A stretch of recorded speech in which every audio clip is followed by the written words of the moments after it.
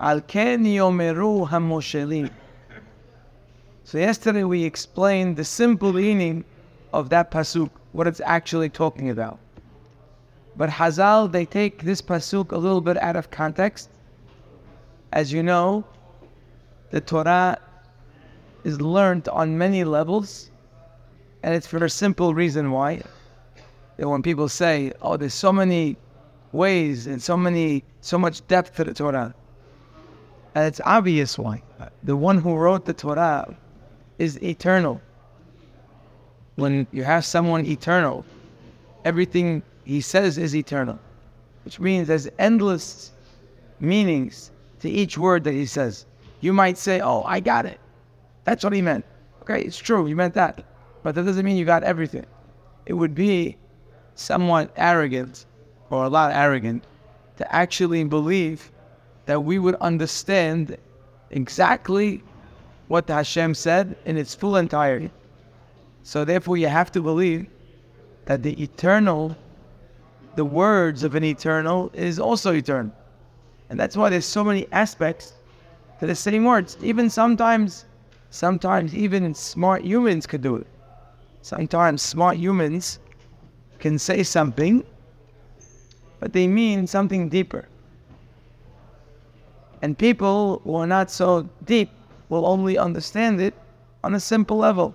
But there's really more. Sometimes you walk out of a drasha, and everybody heard it on their own level differently. Someone who was by the drasha, who understood the subject well, understood a lot more depth to what was being said than another person who doesn't really know much. I'm going to give you an example. When we learn halakha, so if you learn halakha from Shulchan Aruch and you open up the Mishnah Berurah, the Mishnah Berurah is the Havetz Haim who wrote basically an explanation of Shulchan Aruch. If a person would open up Shulchan Aruch and learn Mishnah Berurah, they would enjoy it very much, because he would take the words of Shulchan Aruch and basically explain them, expound on them, and a person would walk away from what he learned and say, wow, I got it. I understand what I just read. I understand the halakha, I understand the explanation. He would feel satisfied. But if a person would have learned the subject before, learned the Gemara, learn all the Rishonim, learn all the different commentaries before they got to Shulchan Aruch, they learned the subject really in depth and really well. They knew all the questions that were asked. They knew all the issues that were being discussed. If you learned the sugya really well, and then you got to Shulchan Aruch, and then you saw the Mishnah Berurah, what he says, it's a whole different Mishnah Berurah. You didn't realize that when the Mishnah Berurah said that word, he was answering 3 questions. He said those words specifically so he could explain why this is different than that. If you don't know the subject, so you understand it, you don't walk away saying, I don't understand it. I understand it. But you understand it on a very basic level. But you have more chokhmah, you realize that what the Hafetz Haim was saying was much more than what you originally understood. And then if you learn better, you'll understand even more. That's the way learning of Torah is. You'll see it whenever you learn. The more you know, the more you realize, oh, that's what Rashi meant. When you first read Rashi, you thought he was coming to explain the words. And then you realize that Rashi was coming to answer all kinds of questions that he had. But you're not going to get that unless you think in depth. Now imagine, that's by humans. Even Rashi, the holy Rashi, with all his Kedusha, he's not Hashem. So even great people, even if they're humans, wise people, when they speak, there's so much more to what they say than what is written. So imagine when Hashem speaks. Imagine when Hashem says something. So you could read it once, and I got it. But then you get a little smarter, or you think a little more, and you know, oh, there's more. He didn't just mean this, he meant that too. And there's no end to the levels that a person is able to uncover when you're talking about Hashem's words. That's why it's important to understand when we say, okay, this is the simple explanation, meaning this is the way everybody would understand it, but this is either a drasha, or it's a remez, or maybe it's a deeper understanding, or it's a Torah went out of its way to come to explain something else along the way. Wise people, whenever they have an opportunity to explain something else along the way, they'll do it. Wise people, and one should use this, whenever they have a chance to throw in something in a good opportunity, they'll do it. Even if it's not necessarily related to the subject they're discussing, once they have your ear and you're discussing something, they'll throw it in. For example, the first Mishnah in Shas is a proof to that.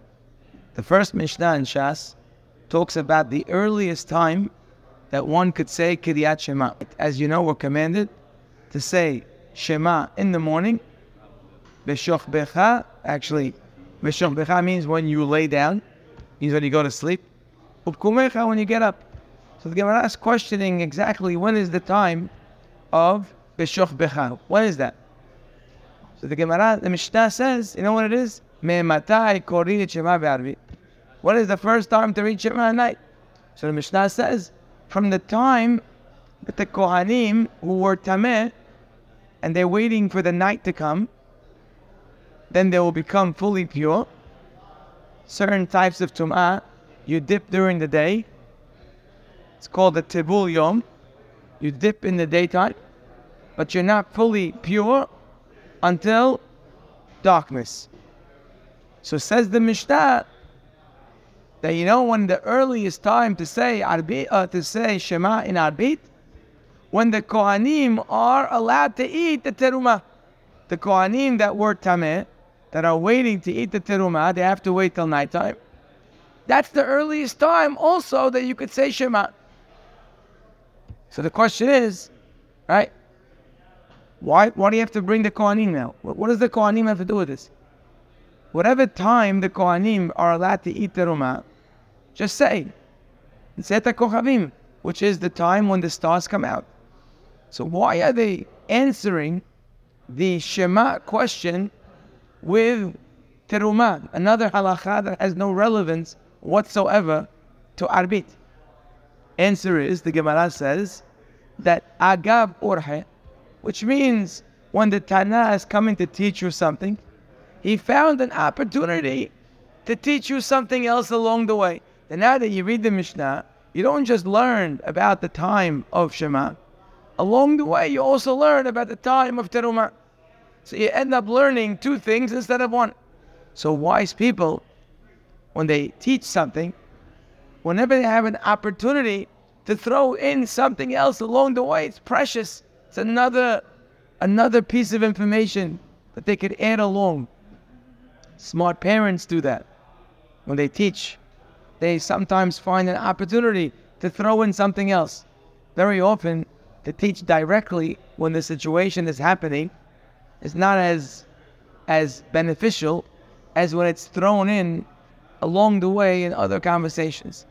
So sometimes teaching things along the way, sometimes in certain situations could actually have even a greater effect. Because when you're dealing with the subject one-to-one, right?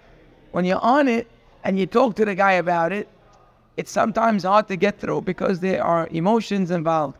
There's ego involved.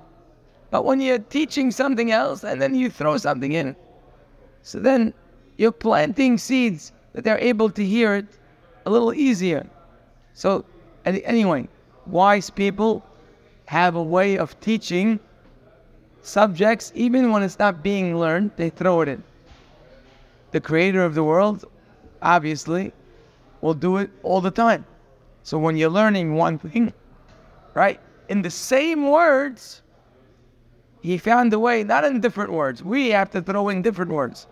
But Hashem, in the same words, while he's teaching something about history, will write it in a way that there's something else to learn from it too. And there's more than something else, and another something else. The way he writes it is the way you are able to get something else out of it. Follow? That's why I said yesterday I wanted you to become aware of how to learn the Torah. I said first, let's learn what the pasuk means when everybody reads it. And we learned that yesterday. Al ken yomeru ha-moshelim. The moshelim simply is talking about the rulers. Over there it's talking about Sihon, the king of the Emori, who says, Bo'u Heshbon, come to the city of Heshbon. The city of Heshbon was captured from Moab, and he would say, come to Heshbon, we captured it, it's ours now. That's the simple story, that's simple reading. But the way Hashem wrote it in the Torah, it could be learned on a whole different level. He could have written different words. He could have said, Al ken yomar Sihon. Didn't say Moshelim, the rulers. It could have just said simple. Al ken yomar Sihon. Sihon is the king of Emori. Bo'u, come to Moab. But he didn't say Sihon, and he didn't say Moab. He said, Al ken yomeru ha-moshelim. Therefore, let the rulers say, Bo'u Heshbon. Come to Heshbon, very specific place in Moab that they captured. Oh, Hazal say, there's something else Hashem wants to teach you in this pasuk. Also about rulers, but not Sihon, not that kind of ruler. And Heshbon is not referring to a city. It's referring to a different type of Heshbon. What is that? Oh, so Hazal say, who are the Moshelim? Elu ha-Moshelim beyitzram. Moshelim are not rulers of others. They're not kings over their nation. Moshelim is teaching you about those who are rulers over themselves. They're moshel over their anger. Most people are slaves to their anger. But then there are people who are moshel. They are rulers. They're in control of their anger. They will never allow their anger to come out. Or even better yet, they won't even let themselves get angry. And sometimes when they need to show anger, they're in control of that anger. They're in control of showing that anger. It's not coming from inner anger. I once told you a story of a great rabbi who told a student after something that he did very, very inappropriately. And he knew that the kid needed a little musar. He needed a little reprimand for what he did. The rabbi took his student to the side and he says, right now, I'm too angry to be angry with you. You hear that? He said, I'm too angry to be angry. What does that mean? It means that the only form of anger that actually works, sometimes is anger, but it's an anger that came from your desire to teach someone how terrible of an act that was. So it's a facial anger. It's an expression of anger. But if it's real anger, it's counterproductive. Whatever you want to teach somebody, even if they need the lesson. But if it's coming from anger, that means it's personal hurt, which means the person will tune off, and therefore you will not have any benefit. So there is some sort of anger that helps, but it has to be an anger that you're in control of. So he told him, I'm too angry to be angry. Because to show anger, sometimes there is a space for it, but not if it comes from the anger ruling over you. Moshel beyitzro is somebody who's in control of their behavior. They're in control of what they say. Most people are not. Most people, they are slaves to their mouth. Whatever they get excited about and they want to share, they just talk. But there are some people who are in control. Before they say something, they think. There are people who are slaves to their desires, whether it's eating or drinking or more dangerous things or other types of desires.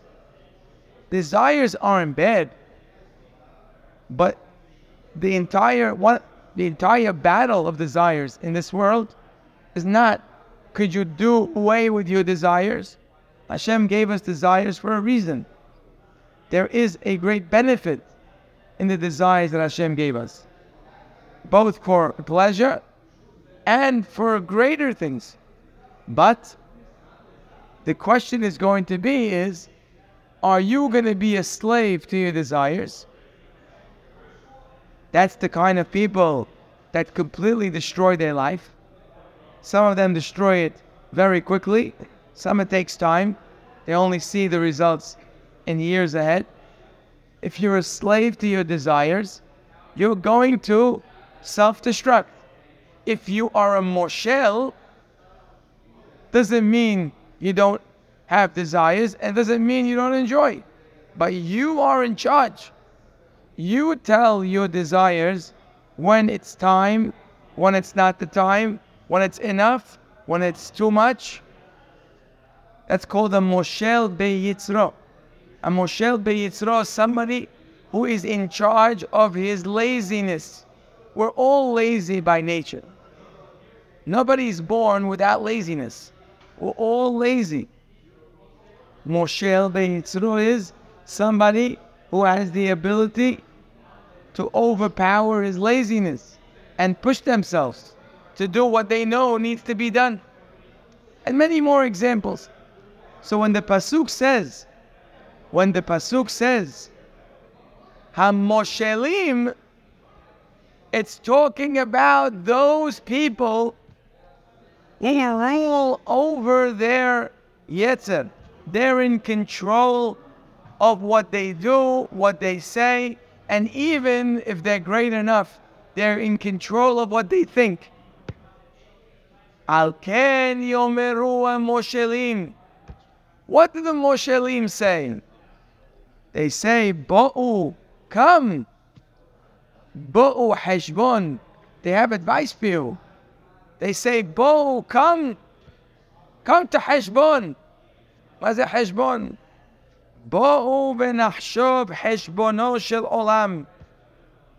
Come and let's think about the heshbon, about the calculations of the world. I don't want to go into that right now. I'd rather not go into their advice right now. It's going to take us some time to understand their advice. Today we're not going to discuss what the Moshelim advise us. I think there's such a huge point just from the words Al ken yomeru HaMoshelim. Stop. Therefore, those who rule their Yetzer, therefore they say. What's so deep about those words? It's not so deep. It's actually very simple. But I think if we plugged it into reality, we would see that it's hardly observed, even though it's very simple. What we learn from this pasuk is the only people that are capable of advising you in life are those who are Moshelim. Al ken yomeru HaMoshelim. When you get advice in life of what you need to do, how you need to live, you need to go get advice from a Moshel. You know, we're getting advice all the time. Don't think that advice is only when you call somebody and say, I need 10 minutes with you, which of course means 10 hours. You know those 10-minute conversations? Rabbi, you have 10 minutes? 10 minutes is usually an hour. When they say 2 minutes, it usually means 5 hours. That's my experience here. You say 10, it's like, okay, that's open. They say 2, forget it. Close your schedule for the day. But that's not the only time we get advice. We get advice all the time. We're always getting advice. Not necessarily from talking to people. We see, we observe people. We learn from them. We get advice from Hollywood. We get advice from Europe. We get advice from athletes. We get advice from wealthy people. We get advice from all types of people around us. We're getting advice all day long. Whether we think that they are actually advising us or not is irrelevant. The reality is, if we would look at our lives and our thought process, and we would look at many of our actions, we would ask ourselves, where did we get that thought process? Where did we get to value such a mindset or such an act? Where did that come from? Why do I do this? Why is this important to me? Why is this not important to me? There are so many little parts of us that live with us every second. We're behaving all day long. We like a lot of things. We don't necessarily like a lot of things. Where did all those things come from? Who built the human mind and my ratzon that I have all day with me? Where'd that come from? You better believe that it came from advisors. Since we were little children, we have been getting advice all day. Parents, grandparents, siblings, friends, teachers, the media, social media, and on and on and on. We are being advised all day long. Advertisers are really paid advisors. They're paid to advise people, and more than advise, to actually almost force their hand to like a certain product, to look at something that it should look nicer than the other one. So these are all advisors. We're surrounded by advisors. Don't make a mistake to think that the way you are today and the way you think today came from you. Don't think that. Because so much of what we have came from advice, which is not a bad thing. Because we need advice in life. You know, one of the great levels a person can reach in life, one of the great levels they can reach in life, it's really a very high level, when they realize that they don't know.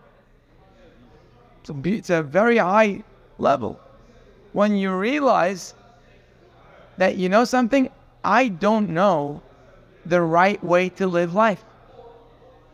Every little child, not 30, 40-year-old, every 3-year-old in his mind is convinced that he knows how to live life to the utmost. Convinced. He can't read, can't write, can't add, can't subtract.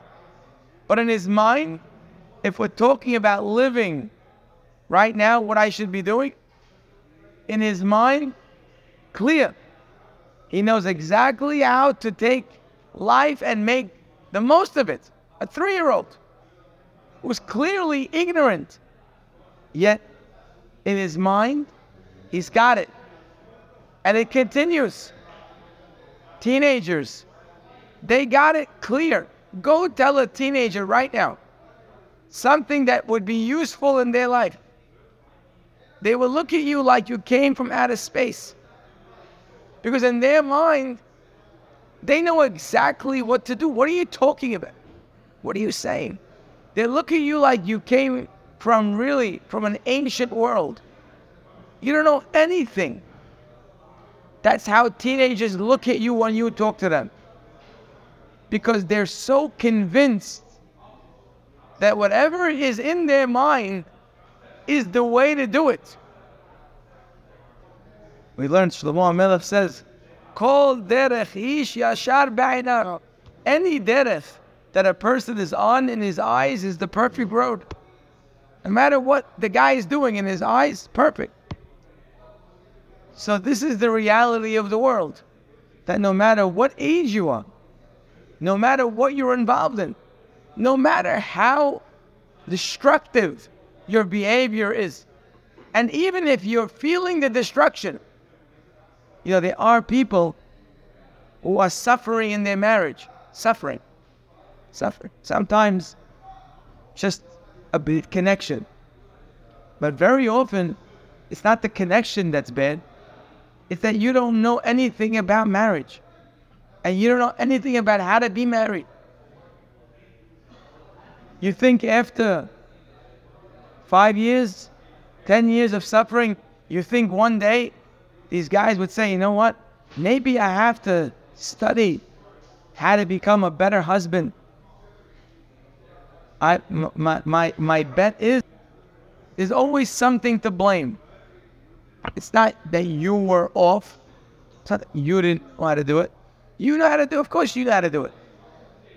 But the circumstance, either it's her or her mother or her father or anything else, but nothing to do with you.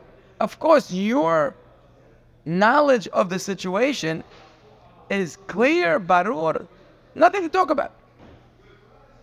So even when the person actually is suffering as the consequence of his lack of wisdom, even then it won't catch up with him.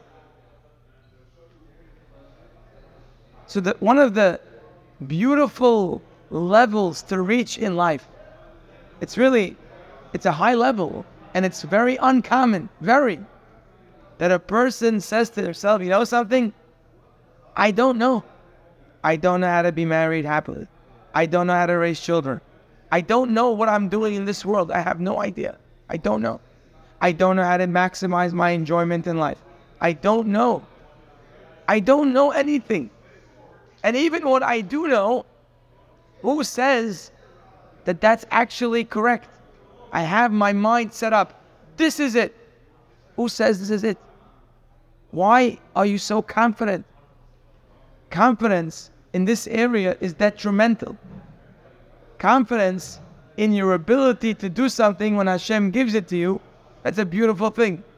But confidence in your opinions on any matter is destructive. Such a beautiful, beautiful level in life to reach, where a person says, I don't know what's good for me. I don't know what I'm supposed to be doing. I need, therefore, the next step would be, I need advice. I need to learn.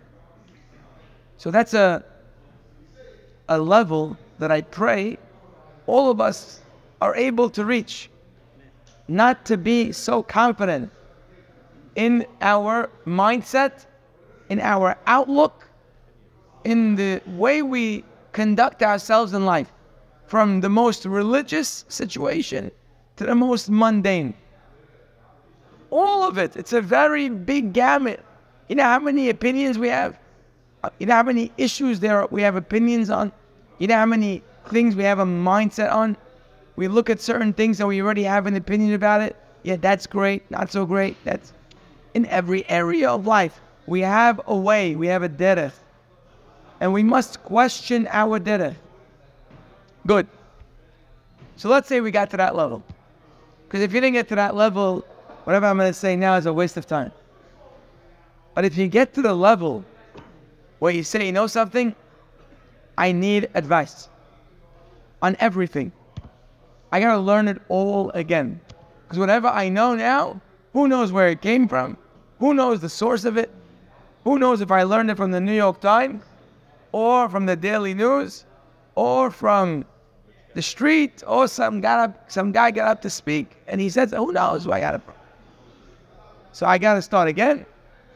Now I got to know the information of life, all of life. I want to learn it in an authentic manner. I want to get it from the source that is correct.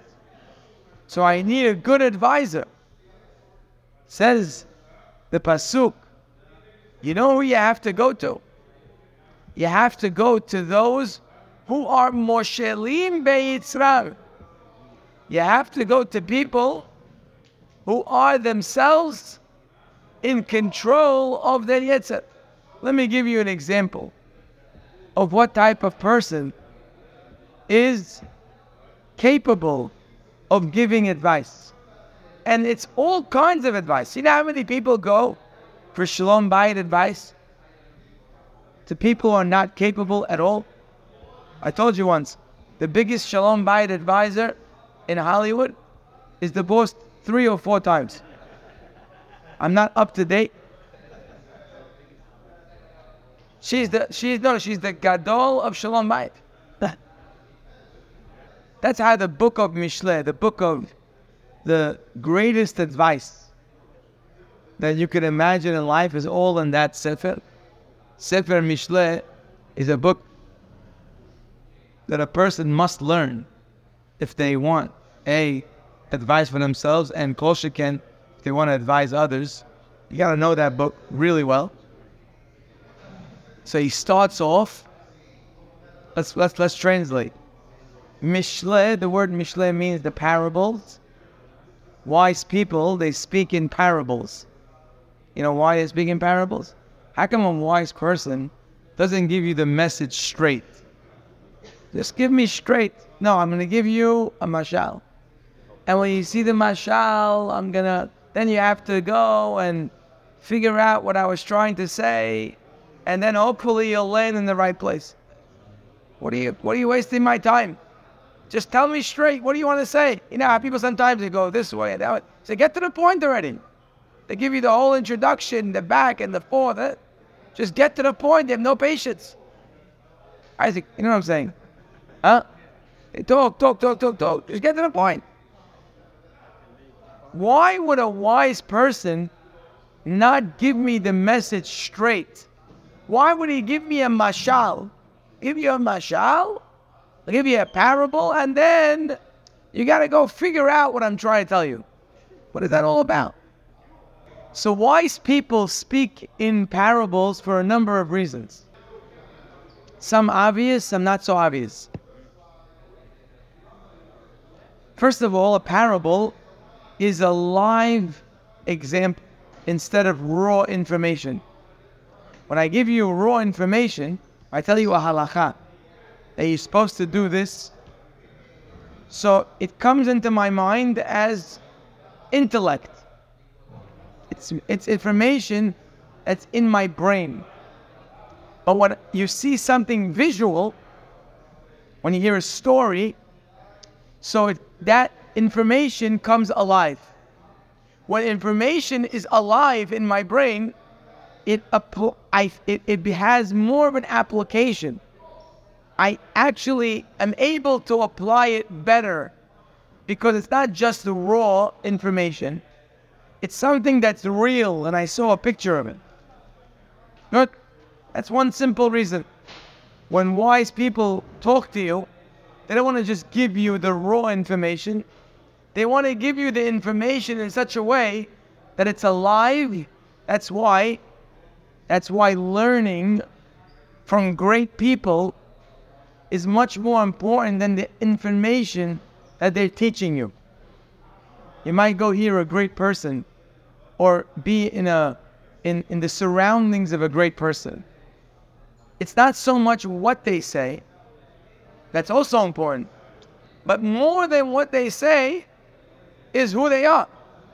Because you learn a lot more from a live person than you do from information. I once heard a nice line that text people are much more powerful than textbooks. When you are able to learn from a person, that's so much better than learning from words. Because When something is alive, it's real, it's energy.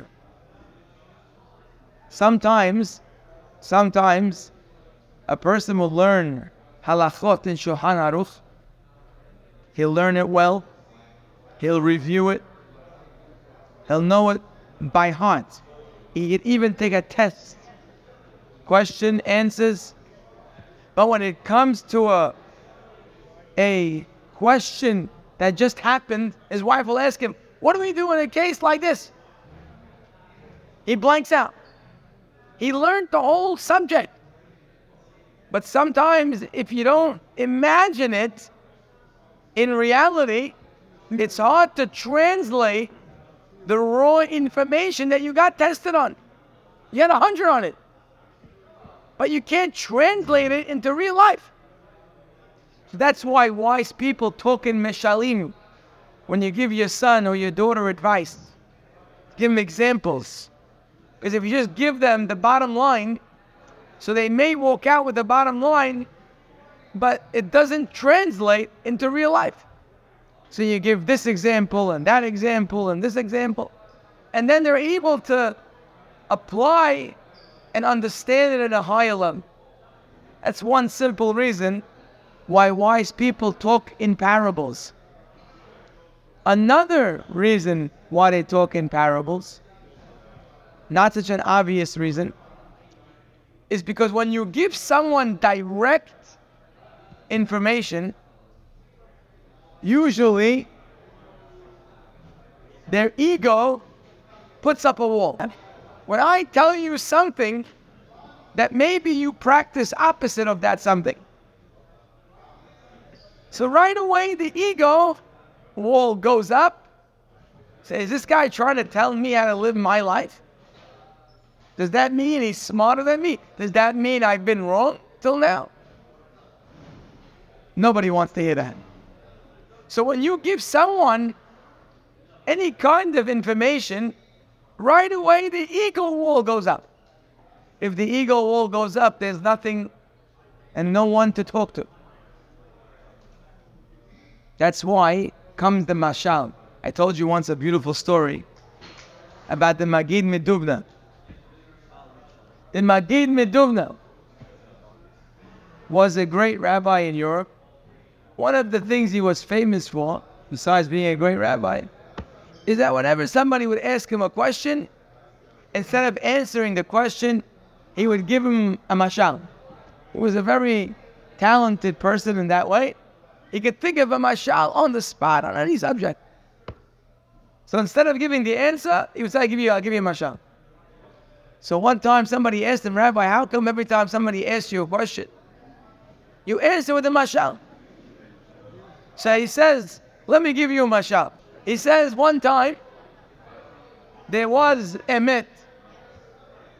Mr. Emet was walking down the street, going to the Bet Knesset, just being around and about. And every time somebody would see Emet, people would see Emet, they would run for the hills. Imagine walking down the busy street and people see you, and they're all running away from you. Hazid Emet, what a horrible life. Everywhere he goes, people are running, they're ducking away, he's down, very depressed, comes back home. His friend, the Mashal, happened to be home at the time. He told him, what happened to you? He looked down. He said, what can I tell you? Everywhere I go, people are running away from me. No one wants to talk to me. I don't know what I did wrong. Mashal says to the Emet, let me tell you, I have a solution for you. He told him, people are scared of you. It's not they don't like you, they're just scared of you. He says, let me go in front of you. When I walk in the front, people are not scared of me. They love stories. They love to hear meshalim. They are very attracted to me. Everyone likes a good story. He says, I'll walk and you'll be right behind me. They won't see you. He says, when I walk, people will come closer. I'll start talking to them. And then right in the middle of the conversation, I'll slip out. And then they'll be right there. What a beautiful mashal that is, to the power of a mashal. When you talk to someone direct, scary. Emet is scary because it exposes your sheker. It's a very scary thing to look at. That's why people very hesitant to learn, because learning could be very painful, because you could be learning about the very things that you're doing wrong. If you're not learning, in your imagination, you're doing great. Now you go to learn, and they tell you, oh, you thought you're doing this right. Horrible, terrible decision you made. What you did last week, off the charts, terrible. The guy comes out, he's completely, he destroyed himself.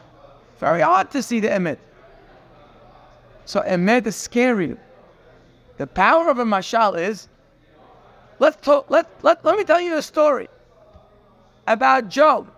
Joe was involved in this real estate deal, and then this happened. That the guys are listening. Why? Yeah. Well, what happened? What happened? And they love this story about Joe. And then all of a sudden, by the end of the story, before they know it, they realize Joe is them. But in the story, they were learning about this guy, Joe, and now how he messed up. And now because he messed up, he ended up this. Then he ended up being that. And then he ended up being that. And you're all listening and excited. When the story is over, oh my goodness, I think that's me also. The difference is if you went straight at him, right away you put up a wall. But when you give him a story, you have his ears open, he's excited. And then when it's too late, he realizes, oh, that's me. And he's able to possibly be receptive.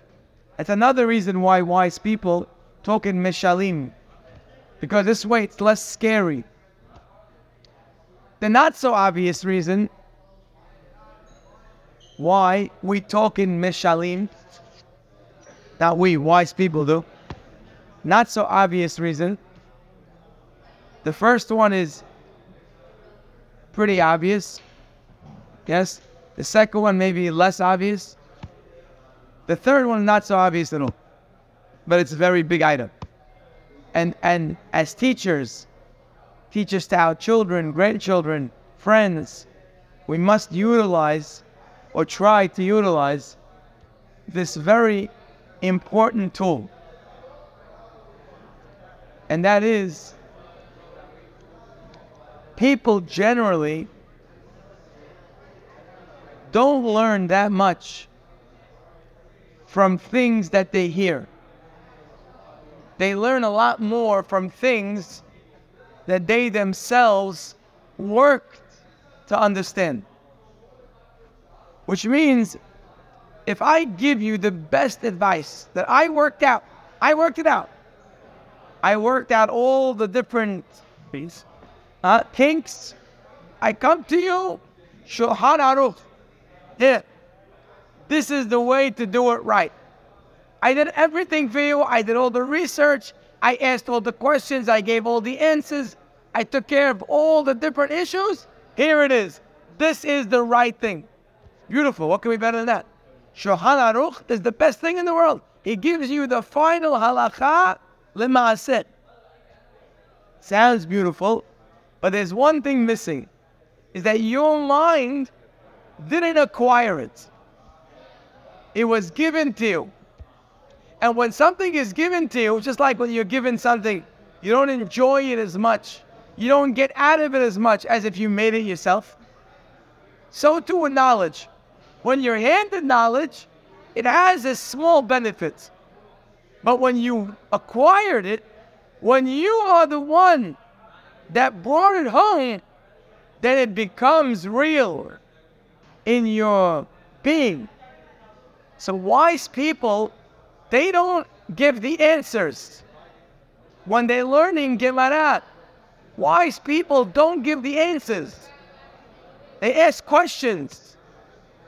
And they allow the person, you give them enough information, slowly, to get them to figure it out themselves. Because then they acquire it. Then it's theirs. But if you come and you give them Shulchan Aruch, then you're cheating them. You gave them the answer, but they didn't benefit from the answer because they didn't work on it.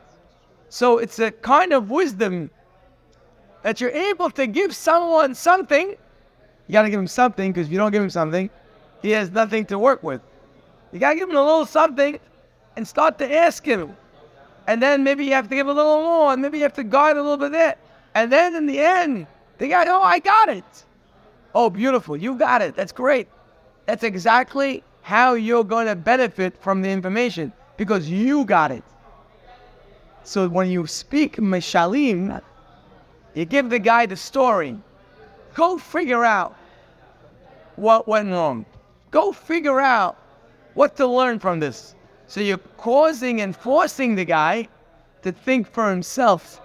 That's why wise people, they talk in Mishalim.